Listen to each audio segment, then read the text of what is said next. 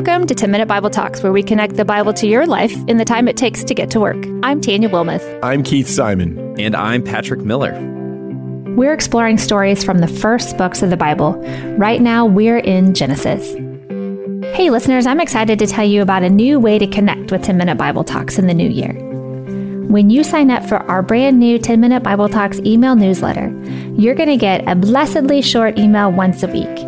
And it's going to have guides on spiritual disciplines, inspiring challenges for you to grow. It's going to give you more background on the passages we cover, and there'll even be quick studies of Hebrew and Greek words. It will be the one email that asks nothing from you but gives you something instead. Each week will be a little different, and you're going to love the variety. So stop what you're doing, click the link in the show notes, and join us in your inbox. Now, let's hop into today's episode. Sometimes we do desperate things because we forget we have other options.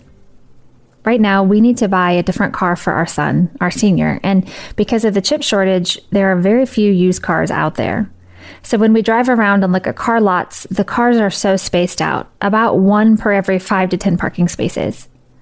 We can easily forget that we have the option not to buy a car right now, because it feels like we're going to miss out if we don't buy one of the few that are on the lot. And then let's say we do find a car in the very limited selection. When we talk to the car salesman, we're going to give away all of our negotiating power if we think that car is our only option. To keep ourselves out of this place, we keep saying, we have the option to not buy a car right now. I was thinking about this while I read the story of Adam and Eve in the garden with the serpent from Genesis chapter 3. God has just created the most wonderful, lavish place for mankind to live and reign. And within just a few verses, Eve goes from describing the abundance God has given her to thinking and acting like following the serpent is her only option. The trick of the enemy is to weasel us into a place of desperation because we think our options have been limited by God. The enemy wants us to believe God is withholding something good from us. In the Garden of Eden, the serpent wasn't trying to expand Eve's options, even though that's what he claimed. He was trying to trick Eve into believing God was limiting her options and her freedom. Listen to how it goes in Genesis chapter 3. Now the serpent was more crafty than any other beast of the field that the Lord God had made. And he said to the woman, "Did God actually say, 'You shall not eat of any tree in the garden'?" And the woman said to the serpent, "We may eat of the fruit of the trees in the garden, but God said, 'You shall not eat of the fruit of the tree that is in the midst of the garden, neither shall you touch it, lest you die.' But the serpent said to the woman, 'You will not surely die. For God knows that when you eat of it, your eyes will be opened, and you will be like God.'" As we listen to that exchange, we hear the serpent changing Eve's perspective from a place of abundance to a place of desperation. Instead of looking at all the trees around her that were full of good fruit, he lasered her in on the only tree she couldn't have. She bought into the lie that eating from the one tree was the only way for her to truly survive and have everything she needed or wanted.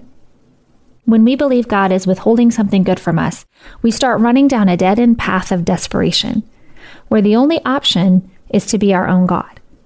We don't realize while we're following that path that God has warned us not to take, that we're actually trading in everything good God gives us for an empty promise. Or maybe we do realize it, but we choose to ignore it for pleasure and glory. When Eve took the fruit and gave it to Adam, their eyes were opened and they were afraid. They feared that they'd been rejected and abandoned by God. So they started by killing an animal, something they were designed to name and rule over, so they would have clothing to hide themselves. And then they hid from God, even though he was calling out to them. The enemy is always present, always trying to get us to buy into this same lie, that there's something better for us than the intimate relationship of being with God and the peaceful freedom of living in submission to God. And when we follow the lie, we might gain pleasure and freedom for a little while, but we become people who live in fear of rejection and abandonment. Let me give you an example. As God's created one, he has given you responsibility and work. Maybe you're a student, Maybe you're a stay-at-home parent. Maybe you're a project manager. Whatever it is, God has given you the work and the gifting, most likely, or you wouldn't be there, to do it. You operate out of a place of abundance. But you forget this because the deadline is approaching, or the test is coming, or the house is about to fall apart, and you feel like all the responsibility is on your shoulders. No one else understands but you. You are the only one who can get everything done. Your survival, your success, your future rests on you.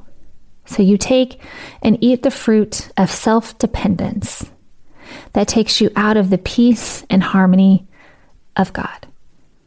When Eve took the fruit and gave it to Adam so they could have their eyes opened and be like God, they traded the intimacy and peace of a relationship with God for the shame and alienation of life apart from God. This could have been the end of the story, but in God's grace, it was a new beginning. God provided the skin of an animal to cover their nakedness, and God laid the foundations of his promise that one day a king would be born who would not sin when he was tempted. And this king would take their punishment to the cross to bring them back into eternal relationship with their Creator. Where are we tempted to lean into self-dependence? When are we tempted to exchange God's promise of abundance for a desire to have control over our future? Ask God to help you. You have no idea the ways he will use his word, his people, and your circumstances to answer your prayer. Thanks for listening. If you want to go deeper, sign up for the TNBT newsletter. You'll get a short email once a week, and it will challenge you to grow, give you interesting backgrounds on today's passage, plus a whole lot more. Click the link in our show notes to sign up and deepen your journey with Jesus.